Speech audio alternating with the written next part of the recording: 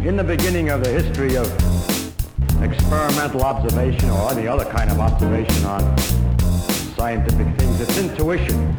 It's intuition, which is really based on just experience with everyday objects that suggest reasonable explanations for things. Welcome to Two Shrinks Pod. I'm Amy Donaldson. And I'm Hunter Mulcair. This week we're doing something a little different. We got a question from a listener and we decided that we would follow through with it. So Justin Hensley, an assistant professor of emergency medicine in Texas, got in touch and asked us, how does one take a compliment? In COVID times, we get a lot of thank you for your service, but even regularly, I suck at taking them. Is it an upbringing thing? So we started chatting about it, and before we knew it, we'd come up with all sorts of different facets to this, that it wasn't just as simple as going, hey, thank you. There's all sorts of micro-social behaviours that can be interesting threads to pull out in therapy, and they can lead to deeper issues, but they can be relatively context-specific. So it's kind of worth having a discussion and pulling it apart. When I started looking at what was out there, I found a weird mix of articles. It was kind of cultural stuff, tips on how to be more assertive, lots of women's magazines articles on like how brushing off a compliment is a turn-off to guys. Yeah. And discussions about... I'm saying, yep, I'm not necessarily agreeing with that, but yeah, sure. There were also discussions about street harassment that popped up all through the literature and just in general in a Google search. Yeah, so what was interesting, I didn't do really any research reading around it, but I certainly asked a lot of colleagues and friends around it. And it was a surprisingly common theme that people said, yeah, you know, like I find it this uncomfortable, or I'm good at it, or I'm not good at it, or like it seems to be like such a micro thing, but actually seems to tap into a whole lot of stuff. It does, yeah. So in line with our recent how-to episodes, we thought we'd talk through some of the factors, but then also just very basic level talk about how do you actually respond to a compliment. As always, if you have any questions, comments, anything like that, please get in touch with us. It was great to hear from someone and to kind of go, yeah, that's something we want to talk about. So you can email us, twoshrinkspod@gmail.com, or you can contact us on Twitter at twoshrinkspod, or you can find back episodes and see whether we've already covered what you're interested in, twoshrinkspod.com. So, Hunter, how do you go accepting a compliment? I think it's very situational dependent for me. Yep. It really depends on what it is, what I think's going on for the person, and whether I think I'm worthy of the compliment or something like that. I mentioned to my sister today that we were recording tonight, and she asked what the topic was, and I said what it was, and she pissed herself laughing. And then after she finished that, she said, you can't take a compliment, and from what I know of Hunter, he can't take one either. And then she said, hang on, there are some times when you go, thanks. Yeah. And it was interesting to hear someone who knows me pretty well notice that there are different contexts and different times when I can do it and other times when I just brush it off or ignore it entirely. So what about a thank you, like the one that Justin messaged us? So the one that Justin was saying was thank you for your service. So I'm imagining that's in medicine in COVID times. How do you go with someone thanking you professionally if it's not like a thank you for working with my brother or whatever, when it's thank you for being a psychologist, or it's so amazing what psychologists do. When it's not a client or a client's family, when it's I work at a hospital and I work with cancer patients, for example, and someone says, oh, that's such amazing work you do.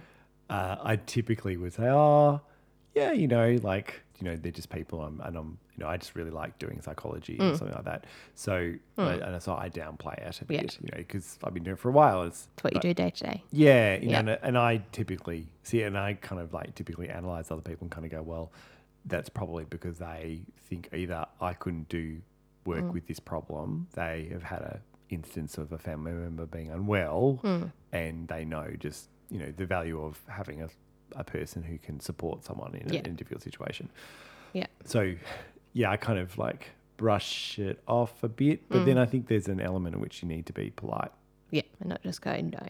Yeah. So I think it sounds like we're self-aggrandizing here. I guess sort of move it back onto that question. Why do you think, this is not the first time I've sort of seen this happening, why do you think people are complimenting so much at the moment? Yeah, so quote unquote appreciative. Yeah, I think it's how like part of it is just how broad reaching the COVID stuff is. You know, everybody has been affected by it in some way or another. And I think there are the people who are trying to express their thanks to doctors like Justin are people who are taking it seriously and have been impacted by it and kind of go, shit, this is a really serious thing. And they're wanting to express that in some way. Yeah. And I think it's just a mismatch between what they're wanting to do and what it actually comes across as. Yeah. From reading various things on Twitter, there's been quite a few debates between doctors about going, well, actually I'm okay with people calling us heroes or saying thank you because I get what they're trying to do. And other people feeling like this isn't me, I'm not a hero, I'm just doing my job. So I think you can never know quite how it sits. Yeah, and there's that tolerating, you know, for some people that we're better able to tolerate sort of something that perhaps mismatches a little bit and kind of go, well, I can see why someone might do that. But I think also what's interesting with a compliment is when you have a big mismatch, and we'll talk about this as we go along, and that's when we have a range of feelings around it. Yeah. They can be positive and negative and things like that. So what we're going to do is talk a little bit about the basics like we do. Yeah. Define the topic. Yeah. We're psychologists. Yes, psychologists. Come on. So we're going to talk a little bit about what are our options for responding, and then we're going to kind of talk about people's motivations for compliments, and then we're going to talk a little bit about our internal reaction. Yeah. So like in the moment, what's going on for us. And then we're going to go about deeper issues. Subtitle, is this about your mother? Yep. So, short answer, yes. Yes. Always. Always. I didn't know you'd become a Freudian this week. It's not Freudian. CBT does it too. Oh no, here we go. Anyone was engaged with my Twitter feed recently. I got into a fight with a Freudian that was quite enjoyable. Yeah. So that's kind of the structure, and then we're going to talk about some cultural kind of stuff because we think in Australia there is a definite way of responding. There's like an appropriate amount of taking on compliments, which I think is very different to the United States. And probably different to the UK, I'm not so sure. But before we get stuck into the basics, Amy, why is it important to respond properly to a compliment? Apart from that, it can be really awkward if you don't. I think there's a whole bunch of social expectations. We're often brought up to say thank you and to respond in a gracious way. It can be something that's important at work, or, you know, if you're too... I can remember hearing a bunch of comedians talking about how they were too self-deprecating. They were British comedians when they went over to the UK. They were auditioning and they were asked why they'd done such amazing things. How had they managed to do this? And they'd kind of brush it off and go, oh, because I'm an idiot and I just fall into it. And the Americans would interpret that as them saying, I'm an idiot and brush it off. So sometimes there's a function to it. There's a function to going, hey, thanks, that was important. Yeah. Also, often it's about building connection. Someone complimenting you is kind of a way of starting a conversation or bridging it a little bit. So, you know, saying I like your necklace between, you know, women in a bathroom is often a way of going, hey, and then talking. Yeah. It's got function to it. Yeah. And responding in a way that isn't just bolting out of the room or going, how dare you, or anything like that, helps facilitate. Yeah, so I guess what you're talking about there is there's consequences for the way in which you respond to a compliment, and depending on the social setting, that could result in, you know, awkwardness, Rejection.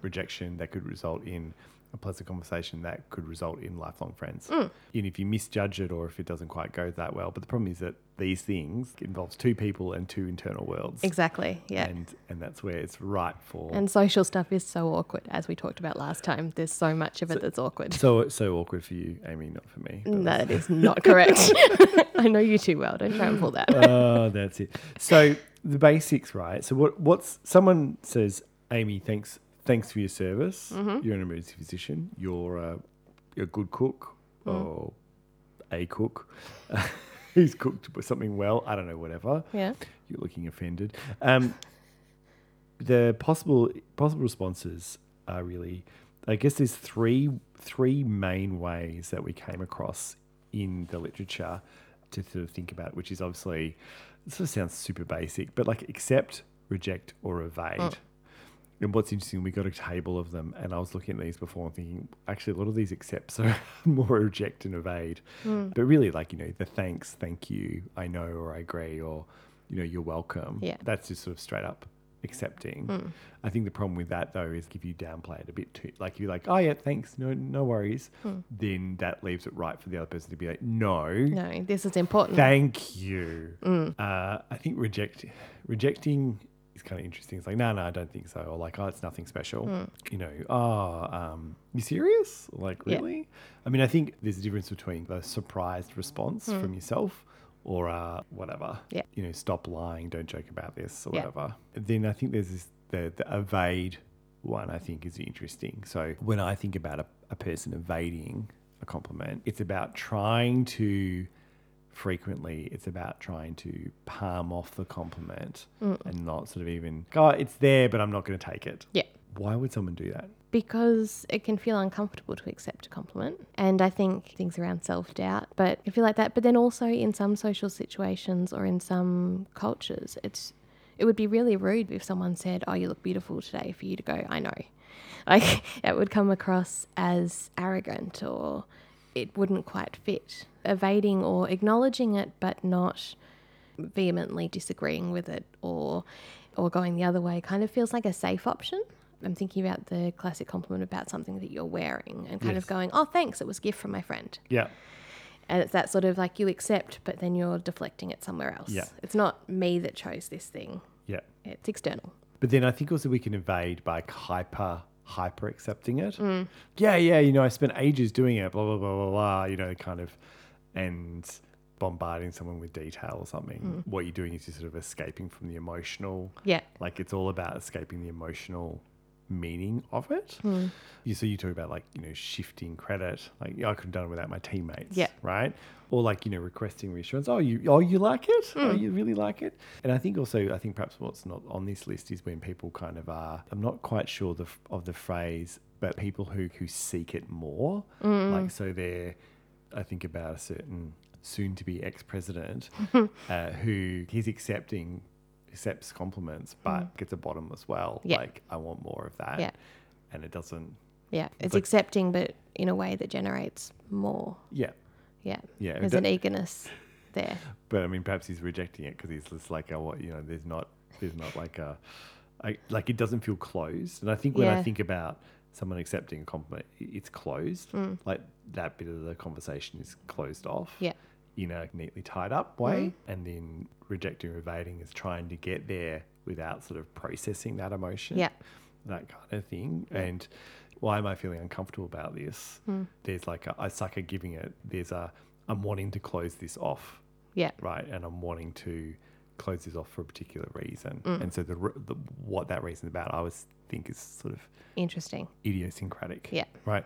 And I guess what I was thinking about, just to go off topic just for a minute, but is, as a psychologist, right? Like, you might be listening and going, oh God, these guys are making a big deal out of nothing. But in a therapy session, Yeah. actually the little micro things like this are quite common for a psychologist to pick up on. Yeah. And call someone out on that and kind of go, oh, I noticed that you did that. What was going on there?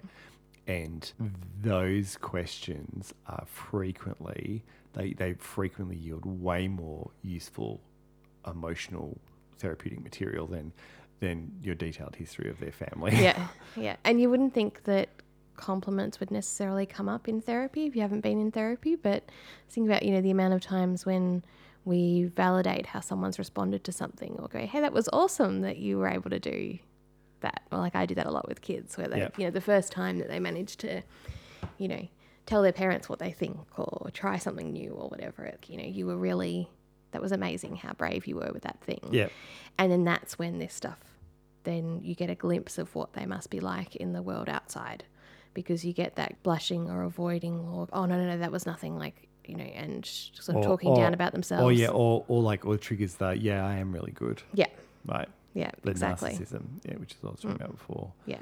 Yeah, because, like, see, I probably don't see that so much in what I do, but I'd be more like, I'd take a life history of someone, go, oh, that sounds impressive. And then you can get, like, so inadvertently kind of get a response. You go, oh.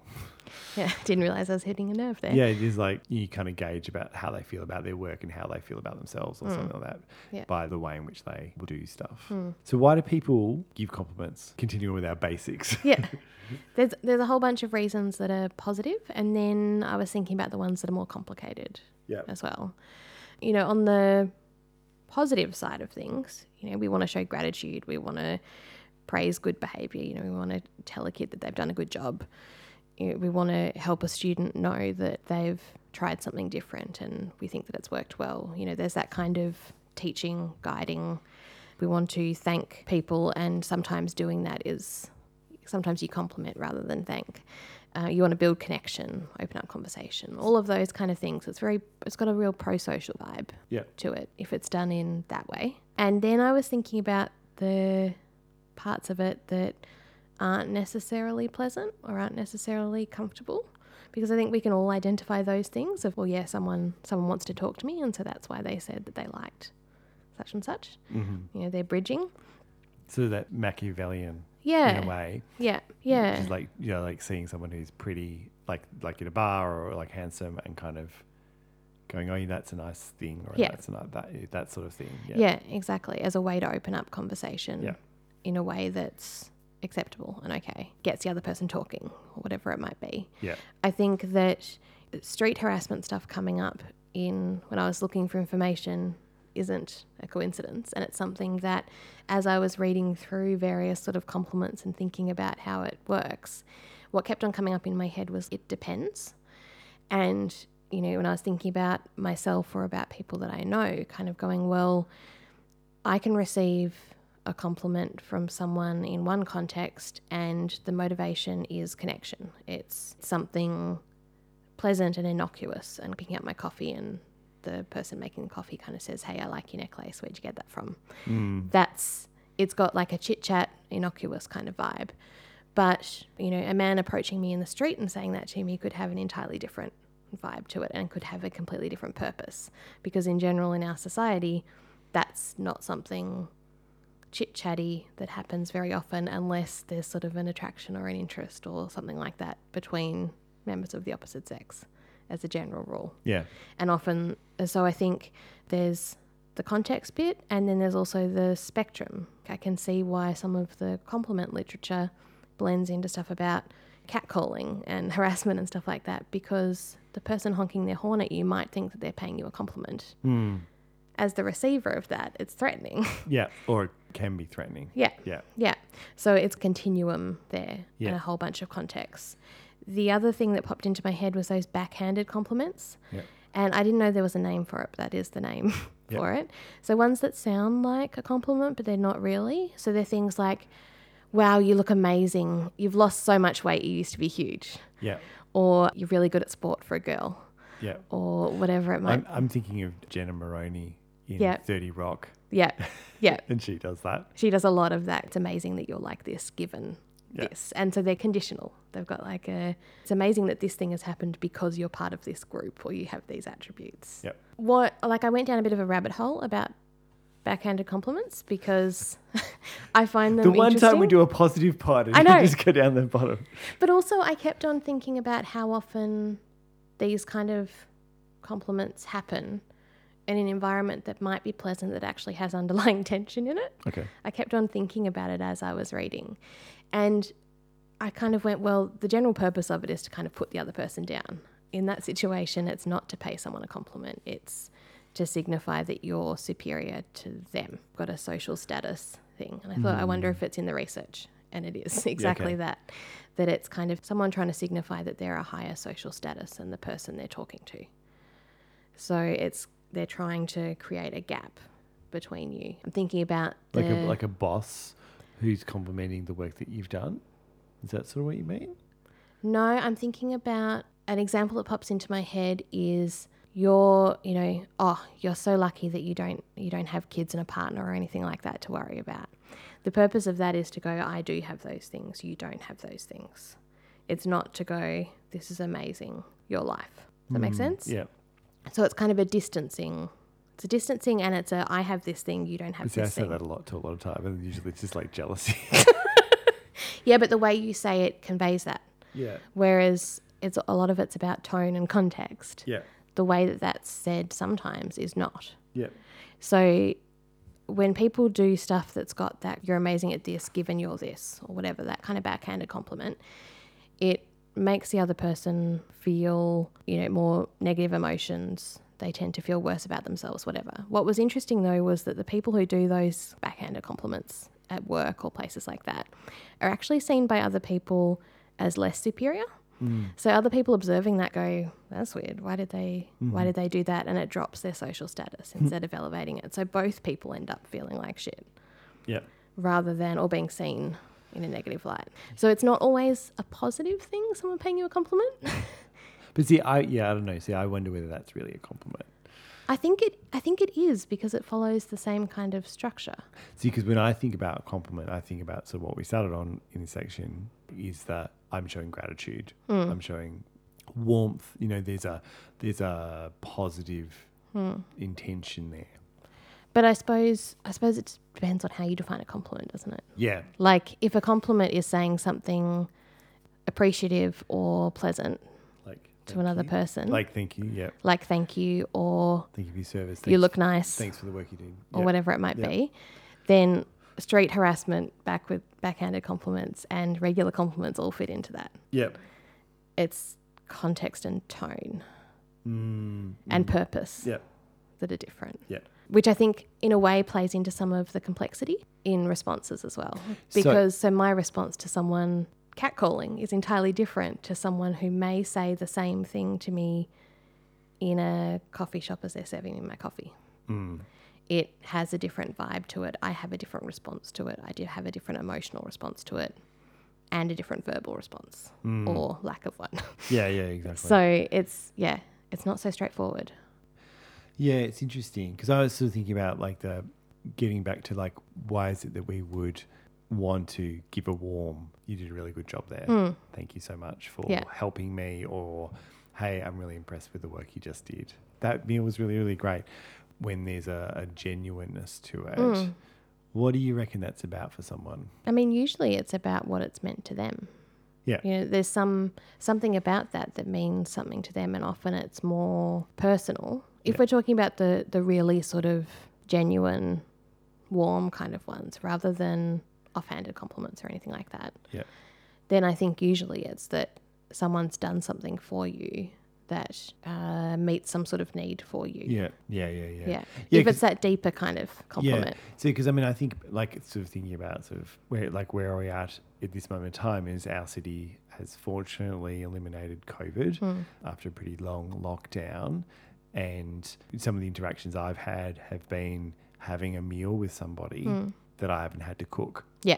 And going, thanks. Like, I know something is like, no, like really, yeah, look, I know it's a meal, but also like I just haven't had to do this. Like, this is great. Or someone made me a cup of tea at their house. Yeah. Like, and sort of genuinely, so like I think like that's sort of what you're sort of saying is that sort of that look, this has meant something to me. And I think where it gets difficult for people accepting it is when not that something's meant something to them, but that when there's an intensity of that to that mismatches the giver, right? Yeah. So like the person that is being complimented, so like, because I think about famous musicians and being bailed up at a bookstore or something by someone who's just like, oh my God, and how big a mismatch that could be for somebody. But that's a fairly extreme example.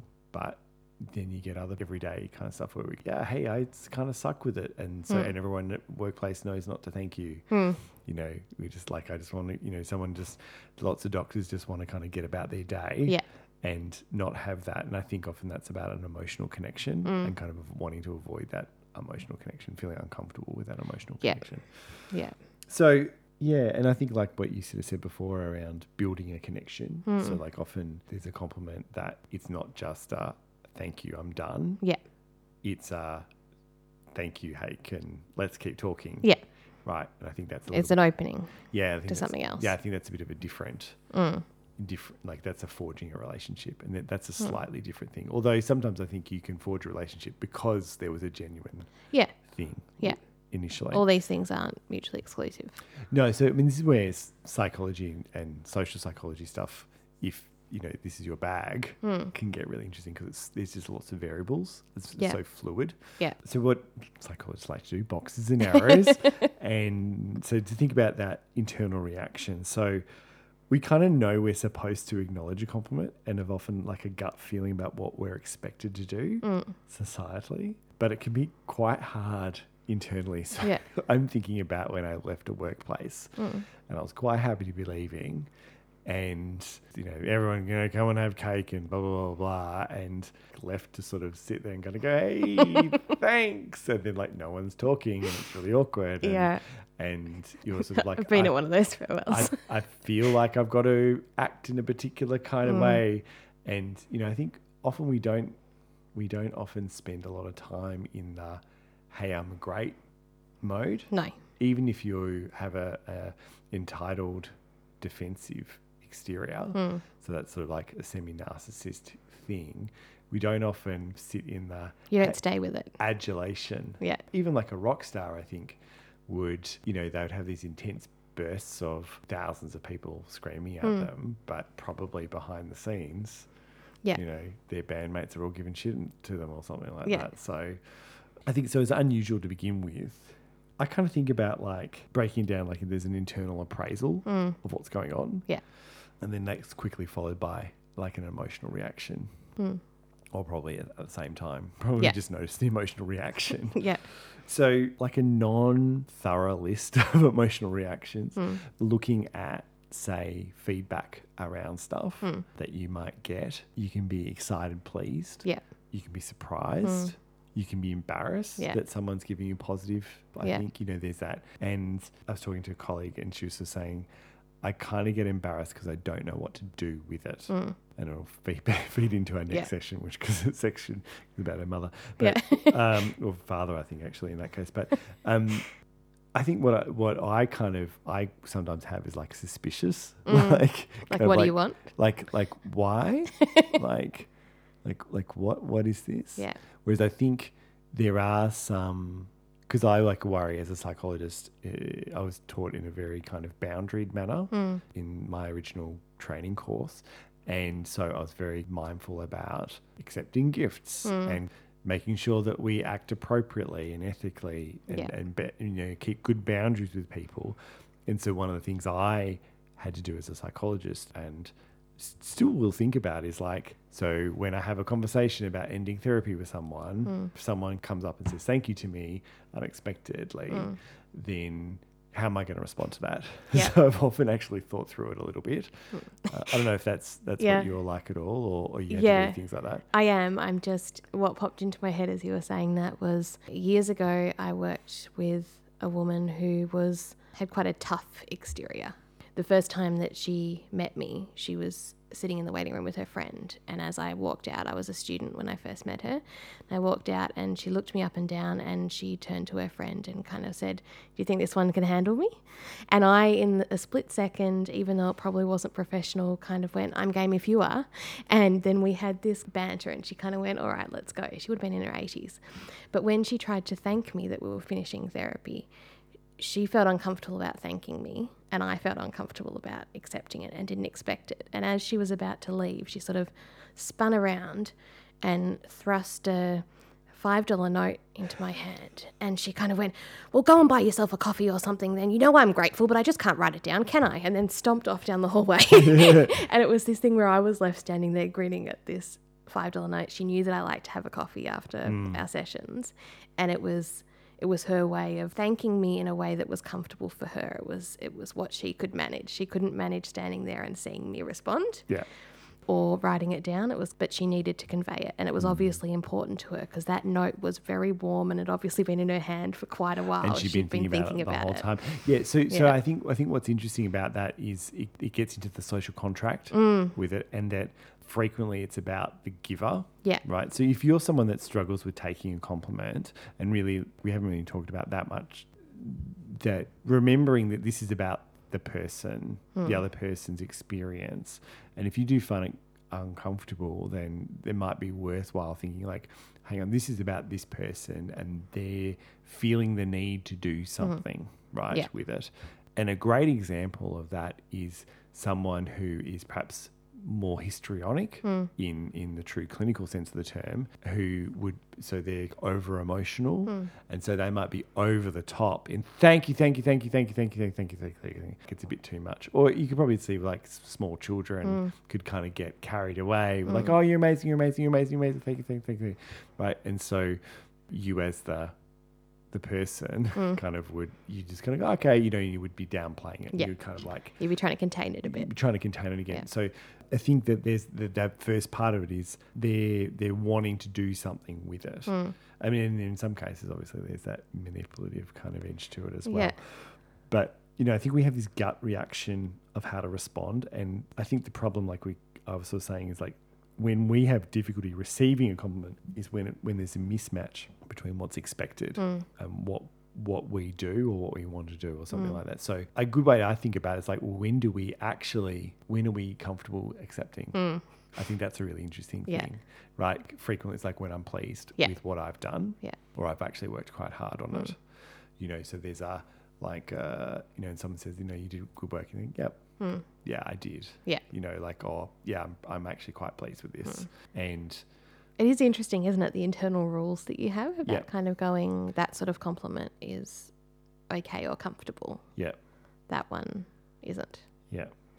And I think what I'm guessing with that question that we've had is that it's from people that don't know the doctor that well, right? And they haven't experienced him caring for them or for someone they care about. It's just sort of or if they have, it's been brief. General public. Or it's been brief. Happy to have some feedback on that, by the way, because once you get to know someone a little bit, you could probably judge it very quickly because there's a lot of social rules around that.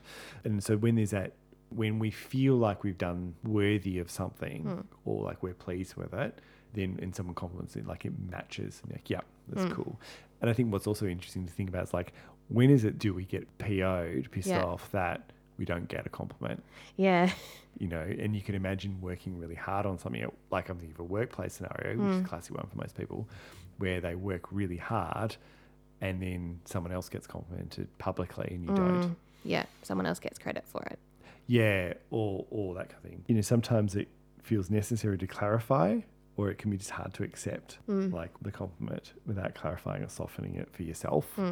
Or, I think people are often worried that it's going to turn into this big scene. Yeah. Or if it doesn't, like sometimes you can, I don't know, I was thinking about that, softening it element, that sometimes someone will say something that's giving you credit for someone else's work or something like that when it was done together. And I think some of this taps into your like personal beliefs about stuff or your personal kind of way of approaching sharing responsibility or whatever it might be. Like I'm thinking about being thanked as the person who ran a project and internally going, well, yes, I ran it, but we split the work 50-50. I also ran it with this person. So I need to acknowledge that before I can accept it. That kind of softening. Sometimes it's based on fact and what you feel like is right or is okay. Yeah. And other times it's the emotional thing or the stuff we're going to talk about how you feel about yourself. Like it's not always cut and dry. Oh, well, yeah. And also so that kind of gives an impression that humans are logical and nothing can be further from the truth, exactly. Right? So like our impression of what we did or didn't do is quite subjective. Absolutely. And open to a whole lot of biases. The other part of it, I guess the question here we're talking about is like, when do we suck at it, right? When do you find it harder? So we talked a little bit about I've done work. Yeah. Or I haven't done work. I don't feel like, or this is something that I always do as part of my job. And like, actually what I've done today is not anything special. It's part of my week. Yeah. What about your emotional state? How does that affect your ability to take on a compliment? Yeah. If I'm not feeling great, then I'm less likely to believe a compliment. Like I'm more likely to brush it off. Yep. I think I am more likely to brush it off or find it harder to accept if it's a general compliment rather than a specific one. So I'm thinking about, I'm going to use a work example. Someone saying, you're a great psychologist. I struggle to go, oh, thanks. Yeah. But someone who goes, I really liked how you talked to that kid. I can get on board with. Yeah. Kind of going like, yeah, that was. So if it's a specific thing that I feel like there's something to hold on to almost. Yeah, so something more concrete. Yeah. Yep. And then that also, I'm able to accept those compliments even if I'm feeling shitty. Whereas if I'm feeling shitty and it's a general compliment, I will brush it off till the Yeah. cows come home. Yeah. Yeah, I think I'm probably someone that if I'm in a foul mood, don't try and cheer me up. Like that's not a good thing to do. Yeah. And so that can be harder to, and that's important to remember, like to kind of know your pattern and kind of go, well, if I'm having trouble with this today, is that because I'm in a bad mood? Yeah. or a particular mood or something? I haven't slept very well. And also vice versa, like, because I think we're in party mode, we can be like, yeah, I can accept a compliment, and like, it's really good, and blah, blah, blah. Like, and, I'm pleased with the way I look, and blah, blah, blah. All right, so Amy. Yes. So this question is where psychologists all love to go, but like, is this about our mum, right? Is this about your mother?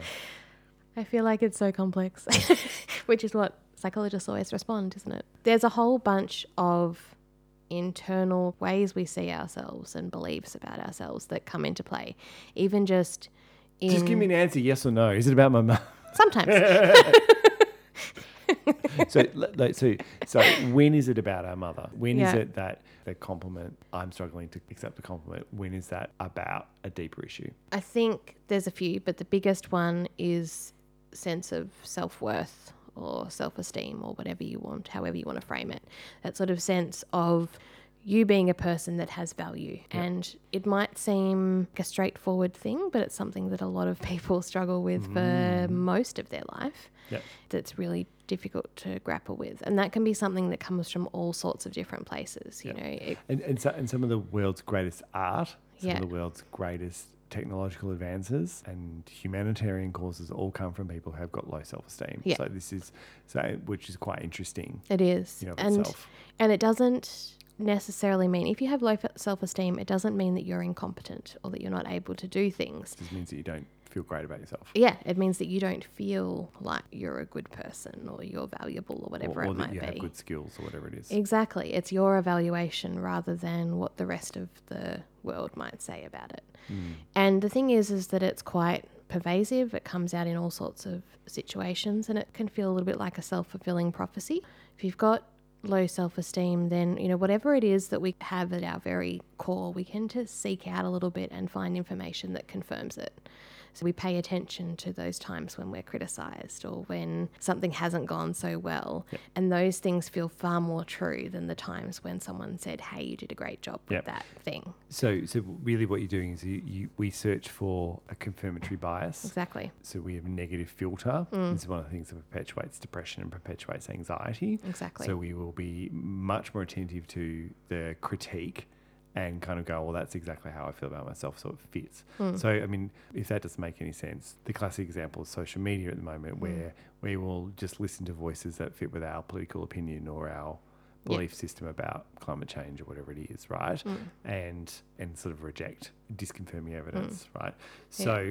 Or I'm even thinking about times when people might not be feeling great about themselves and then spend the evening scrolling social media and looking at how perfect everybody else's lives seem and going, this is confirmation that my life is shitty by comparison. Yeah. Those kind of ways that feed into I'm different, I'm less than, etc. So getting back onto compliments, right? So why it's difficult if you've got a problem with your self-esteem. So if you've got beliefs that perhaps you're incompetent or defective or that you have unrelenting standards, is that a compliment is in stark contrast to that, right? It's the direct opposite. And so that square peg, round hole. It's untrue to how you feel. Well, you can't. So there's, the Piagetian concepts of assimilation and accommodation. So assimilation is when you get a new piece of information and that fits with your existing structure about the world versus, say, accommodation where you have to shuffle things a bit. You have to add a new concept in. So that would be a child looking at a butterfly and going, bird. And you go, no, actually, that's a butterfly. That's a different type of animal. And they have to accommodate that in. And a compliment might be something that you actually have to kind of go, maybe I am good at this. And that like, shouldn't that be good, easy for us to understand? No.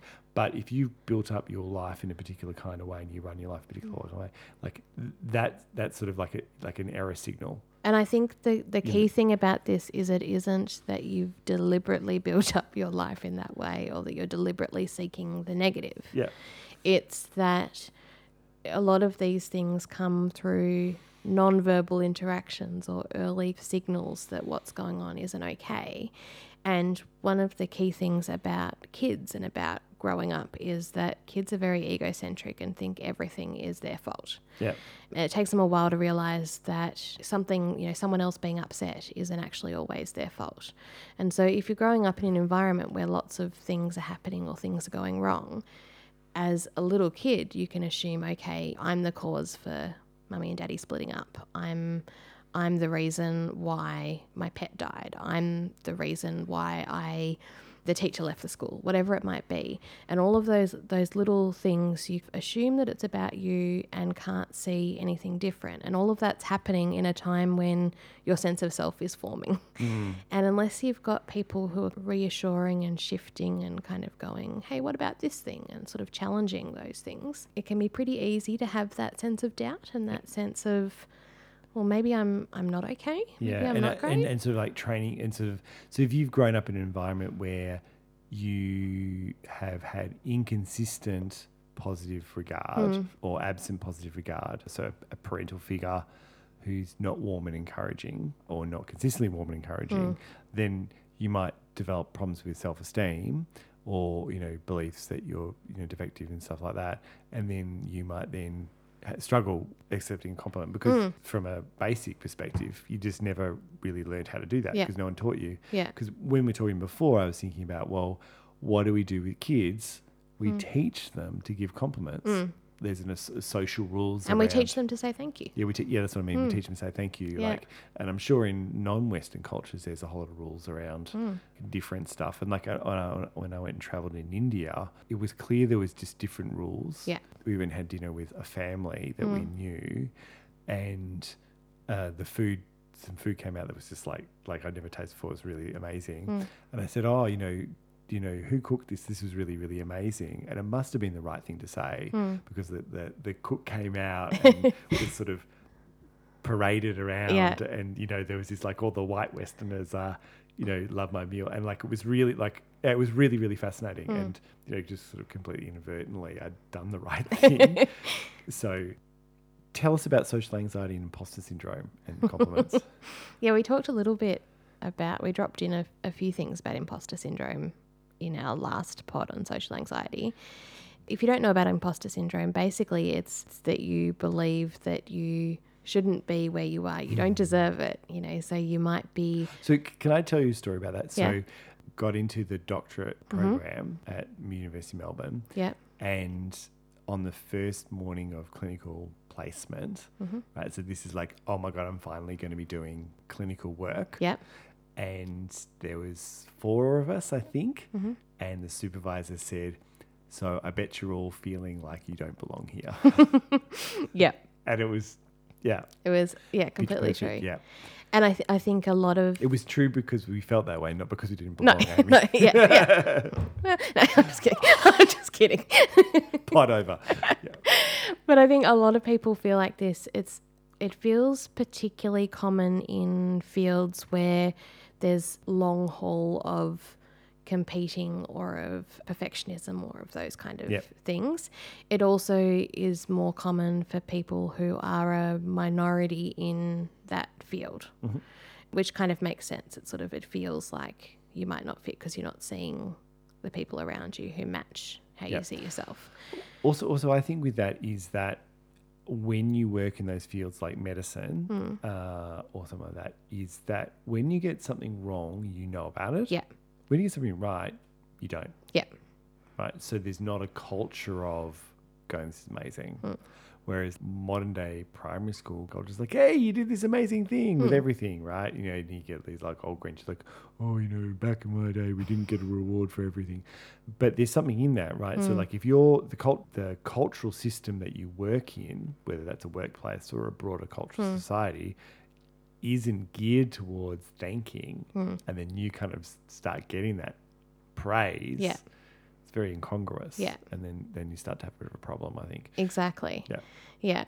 And I think in terms of compliments, it's also that if someone's complimenting us on a skill that we feel incompetent in, then we're far more likely to dismiss it or to feel uncomfortable. It doesn't sit right. It just feels awkward and like we don't know how to respond, because our gut thing might be to go, oh, but I suck at that, Yeah. rather than saying thanks. Or The appropriate amount. Exactly. And last one, trust in others. Yeah, so this one kept on coming up for me when I was talking to clients and stuff as we were preparing for this. And I was thinking about it a bit more and going that for people who have a history of being manipulated or harassed or have been in abusive relationships, receiving a compliment isn't always a positive and kind of sets off alarm bells of kind of, what do you want? What are you about to do? What's about to happen? Yeah.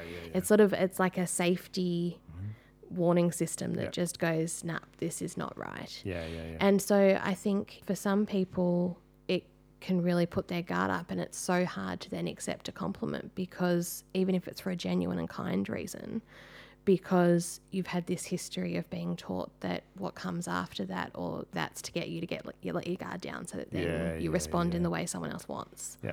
So I think that one's quite complex and something that certainly comes up a lot in trauma work over and over again, of kind of like, oh no, people are just saying that because they want such and such. Or Yeah, and you could think about like someone who is famous and kind of has learned that people want to just get close to them because they're famous. Or you think about someone who's really attractive and kind of gets it a lot, has to sort of just because someone's paying attention to them doesn't mean they should, you know, or whatever it might be, like wary about how they go about things. Yeah, how they respond. Yeah, and that kind of stuff. You know, it's sort of interesting, and you can sort of see that can be family environment, or that could be growing up. Yeah, could be a whole lot of things. So how to accept a compliment? Are you going to talk us through it? Am I going to do it? Yeah. Okay. You're going to do it.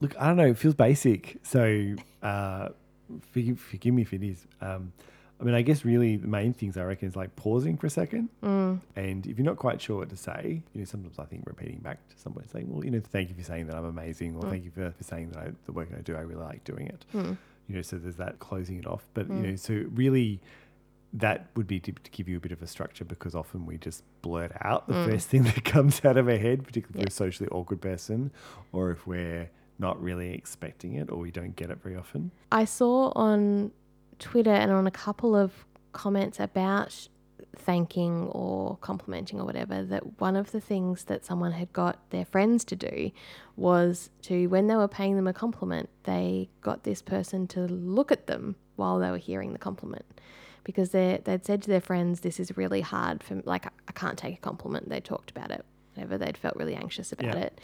And their friends had noticed, when I pay you a compliment, you always look away and you don't smile and you kind of shut off. And so they did their own little social experiment, essentially, where they kind of went, make eye contact. Yeah, so I mean, I guess that it gets back to that connection that we're talking about. Yeah. You know, and I think practicing saying thank you, or having a couple of phrases that I think you can say naturally.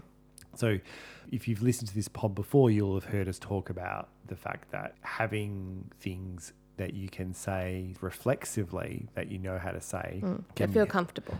So not rehearsed all the time, but that kind of just work for you. And I think really what I would think about is experimenting. Like if you're going into a situation where this is happening a lot for whatever reason, then experimenting with different ways of doing it and see what goes on for you. And when is it, and have a think about what's going on for you, and then you probably in a better place to address it or something like that. But you know, I think also the thing I talked about before, which is having a think about, well, why is it that people would be doing it? Is this about you, or is this about them? Right?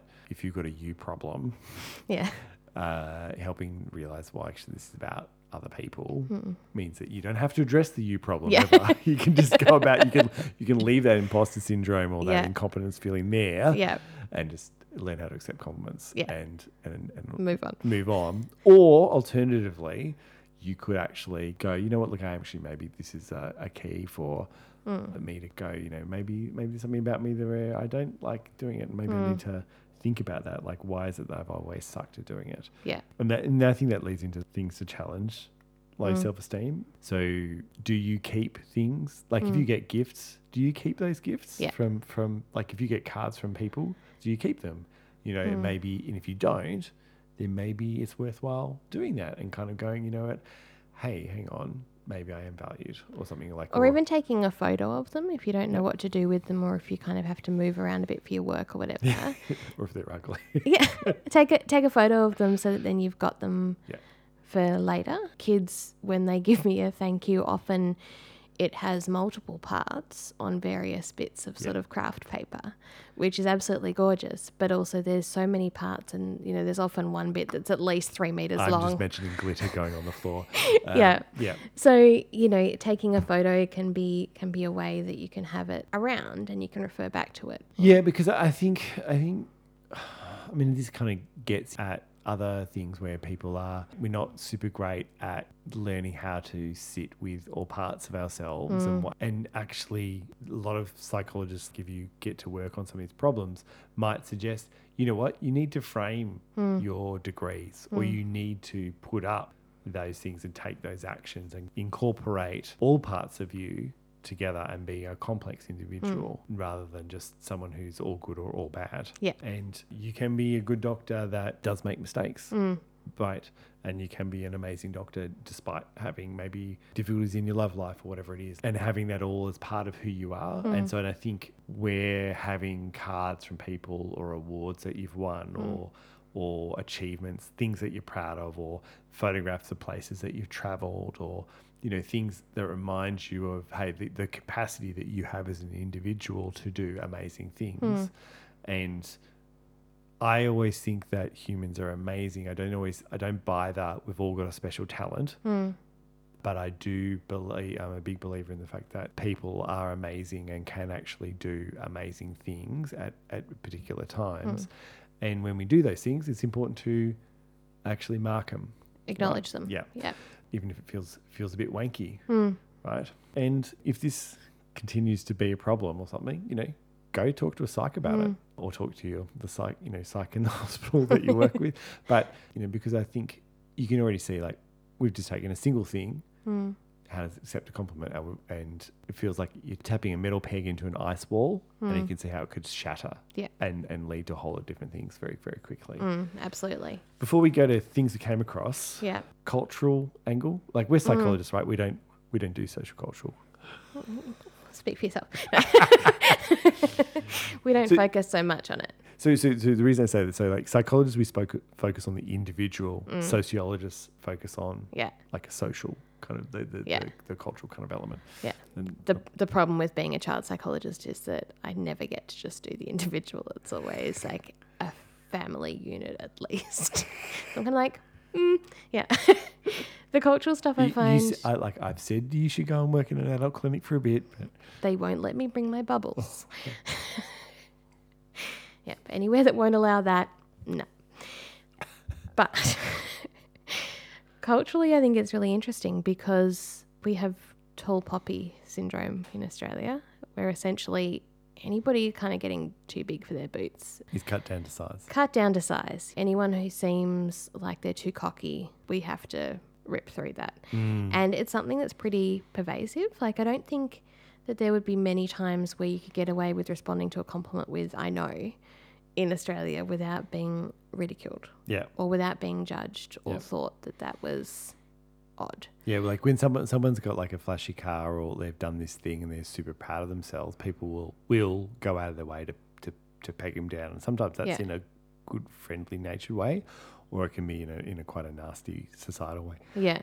And it does seem to be variable across cultures. So there's a whole bunch of different papers comparing different cultural groups, and often comparing different cultural groups who speak the same language, because language is so much a part of it. And that Arabic speakers accept compliments the most out of anyone, followed by English speakers. Yeah. And then it decreases as you get towards Asian cultures. Yeah. I was kind of thinking about it and thinking about awkward interactions I've had overseas, or like that example that you were giving. And I was thinking about, in Morocco, if anybody paid a compliment to someone on, say, like, I really like that bowl when we were in a restaurant, They give it to you. the right? owner would go, well, you must have it. That hadn't occurred to any of us, that would be the response. And it's accepting it and then also going, but you must now have this thing. Yeah. It's a really different way of responding in a way that was I mean, quite surprising it to me. feels so foreign. Yeah. But back on the same language thing, like the difference, I think, between Australian and American, it sums up for me because we just had the presidential election, but, they'd be like, and the next president of the United States will be this person, right? And I cringe at that stuff. And I think, like, in Australia, we wouldn't really do that. No. And I mean, I'm not sure, and some American listeners perhaps can correct me, but in our culture, that's probably not seen, like, it's sort of more like seen as like you can be sort of admired and it's earned. But like if you are super big noting yourself, then very quickly does it turn on people. The most desired, I guess the thing, we had a cricket captain, Steve Waugh, and he was a very unassuming chap, but also extremely good at cricket. He was really, really loved. And then we had a subsequent captain, Ricky Ponting, and he kind of thought he was really good, and he wasn't loved. Yeah. And he was good. Yeah. Yeah. Yeah, but we are quite critical of that. And I feel like from, haven't travelled a lot in the States, but certainly the amount of compliments I heard being paid between different people, or that were said to me, or that were said just in an incidental way day to day, felt like a lot more than here, and a lot more enthusiastically delivered. Yeah. Here it's more low key and, hey, I like that, rather than like, oh my God, I love that thing. And so I found it quite jarring, even just that little thing of going, oh, I don't quite know how to respond now. I'd love any listeners who are interested in contacting us about sort of the cultural differences around compliments. Love to hear from you. Shall we go to things we came across? Yes, let's do it. Let's do that. We'll be back soon. You're listening to Two Strings Pod.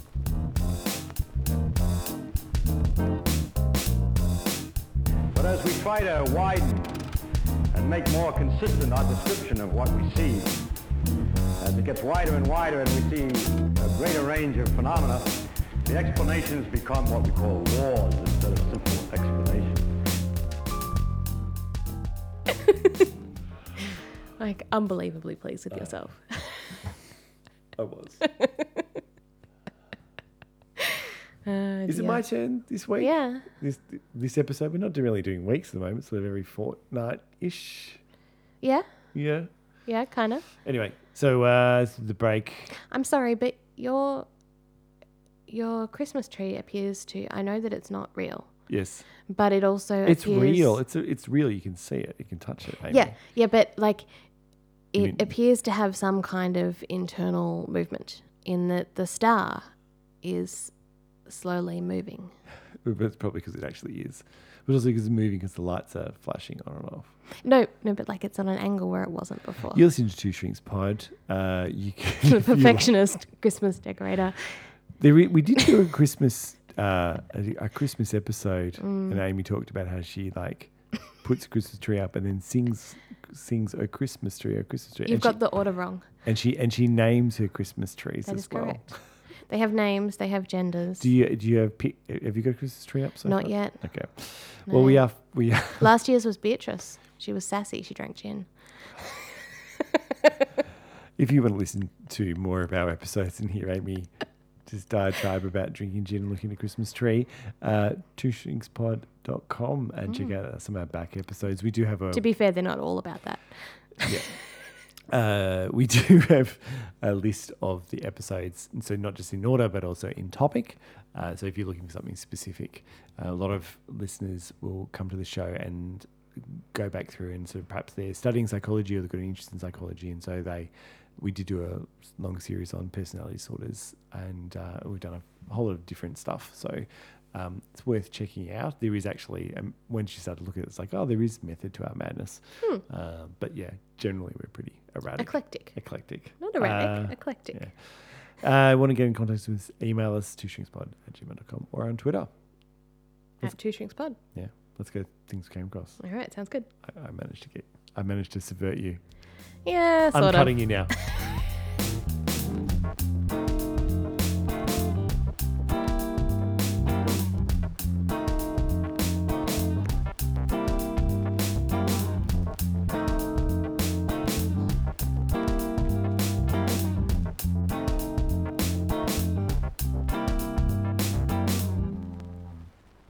So this is things we came across. Mm-hmm. It's part of the pod where we just let it all hang out Mm-hmm. and wind up with something amusing, something we came across. Mm-hmm. So was it last pod we were talking about? I was talking about Sound of Music. Yes. Yep. The one before. One before. Mm. So I was talking about Sound of Music and movie-based tourism. Sure. And you know, we were talking about Sound of Music. So Melbourne was in lockdown for over 100 days. Mm. So we couldn't go beyond 5 kilometres from our house Yep. for 100 days, right? So the first weekend we were allowed to do that, went down to the coast Mm-hmm. and standing around Amy, the cafe, Yeah. getting a coffee, and I look across and there was a woman in her 60s and she Yeah. was wearing a blue T-shirt that said Sound of Music T-shirt, Salzburg, Austria.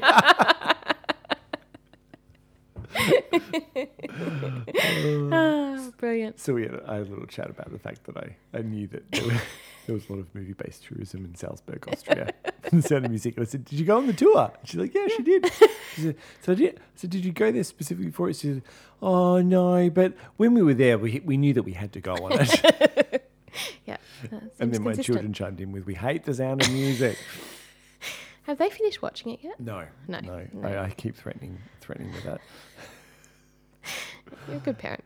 Yeah, that's it. So I set Amy a bit of a challenge for her things we came across because I said, she said, what are we going to do for things we came across? And I said, well, what's the opposite of compliments? And she's like, I don't know. I said, insults. So I found fungenerators.com and there's So this is a peer-reviewed site? look, agreed. I think it would be. Yeah. So this is a medieval insult generator. So Yeah. I've clicked on and it says, Amy, you are a flea-bitten soulless non-entity. Well, I'd say non-entity is probably not that medieval. It's not. Can we try another one? Let's try another one. You can give me an insult. Yep. You sulphurous, pestilent ne'er-do-well. Oh, ne'er-do-well. I love a ne'er-do-well. Ne'er-do-well is a particular. And even pestilent. Like it's got some toxicity there. Let's go. Can we go 3 from 3? Let's see how we go. Oh, you monstrous rough suckling. Ugh. You monstrous rough sucking cattle thief. Relatable. So what have you got for us in terms of insults, Amy? Ooh, language and communication. Language and That communication. looks like a prestigious journal. Well, yes, and it's quite a lengthy article that I'm not going to go through in great detail. But I picked it. Actually, before I tell you that, when you're on Twitter, you mentioned earlier that you have recently had an argument with a Freudian. Yeah. Have you ever been insulted on Twitter? And how do you respond if you have?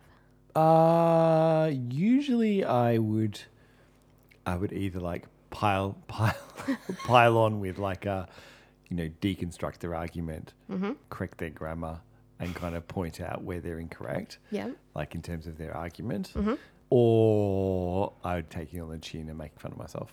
Yeah. Okay. Yeah. And then and if they kind of exacerbate on it, like no, really you're just using facts in your argument. That's not fair. Yeah. That kind of. Yeah. Okay. So kind of poke fun, diffuse the tension. Yeah, absolutely. Yeah. Actually, on that, I found an article about Twitter. Wendy's, the In America? fast food, and they have because I was looking up insults, and they have like a Twitter feed where that's basically how they do that. And there's an article where I'll put on the show notes where they will use insults about their food and then kind of play on that and have a humorous things. And then someone's written an article about it. It's like, Nice. It's like hilarious. Yeah, you'll have to link to it. So when I looked up insults, the very first thing on the top of the list, which never happens when I'm looking for something, was a title that I just couldn't go past. And it is called, I love James Blunt as much as I love herpes. I love that you're not ashamed to admit you have both. attempted insults and responses on Twitter. Like, I have to click on this. Good. Yeah. That's good. Yep. This article is by McVitie and colleagues in Language and Communication. It's due to be published next year, so it's kind of like a pre. Impress. I know. Yep. Where are they from? Edinburgh and Ireland. Mm-hmm. So they wanted to understand how people respond to insults on Twitter, and they decided to focus in on someone who is one of the most insulted people on Twitter and who actively responds to people criticising him. James Blunt. James Blunt. I was going to say Nickelback. No, James Blunt. So I'm not going to go in great detail about the method. Basically, they looked at his tweets. They looked And- at Twitter and wrote a paper, yeah. Yep, they Done. looked at Twitter, wrote a paper. They looked at his responses to people. So what he tends to do is that someone will say something to him, he'll quote the tweet and reply. So they looked at what those were. He tweeted over 1,000 times in the period that they chose, and something like 280 of them were rebuttals to criticism. Yep. Yeah, so a fair... Like a quarter. Yeah, a fair chunk. My favourite thing, and the thing that I went, okay, I need to do this, is that the first line of the method is, data for the study were taken from James Blunt's account on Twitter. That's it. Simple. Yep. So they looked at it. We do, because we haven't been doing research No.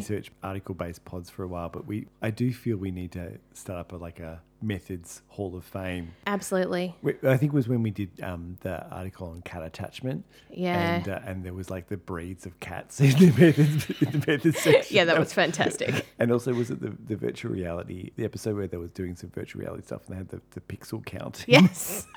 That was so detailed, that one. It was just, yeah. This one is not quite so detailed. They do go into a fair bit of detail about analysis, but we'll leave that aside. Essentially, he responds in 4 different ways. Yep. And they suggest that this, more broadly applies to how people could respond. Mm-hmm. Yeah.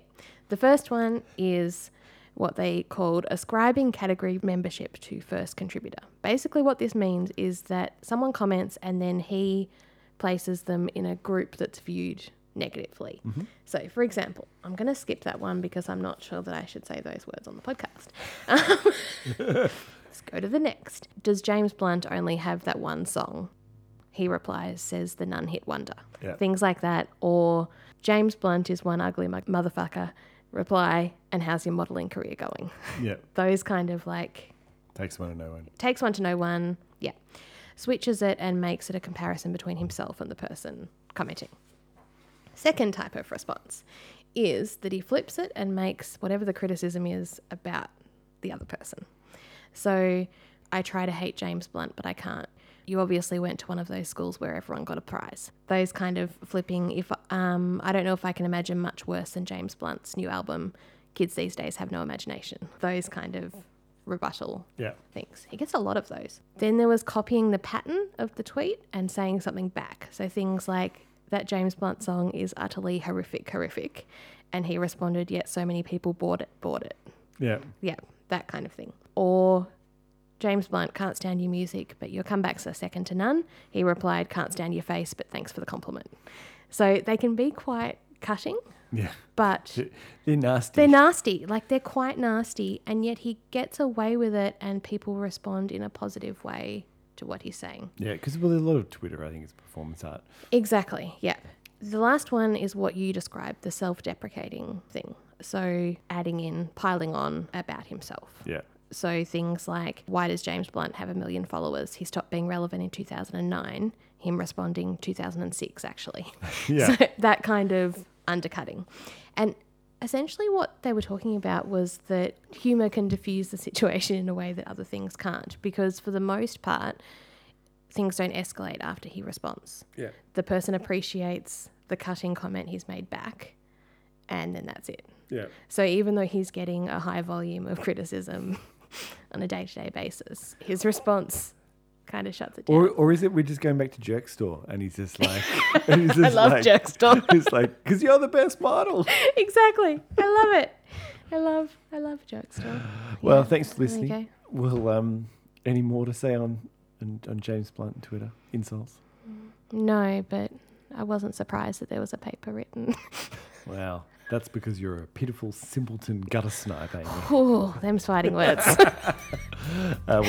Thanks for listening, and we'll see you again soon. See you next time.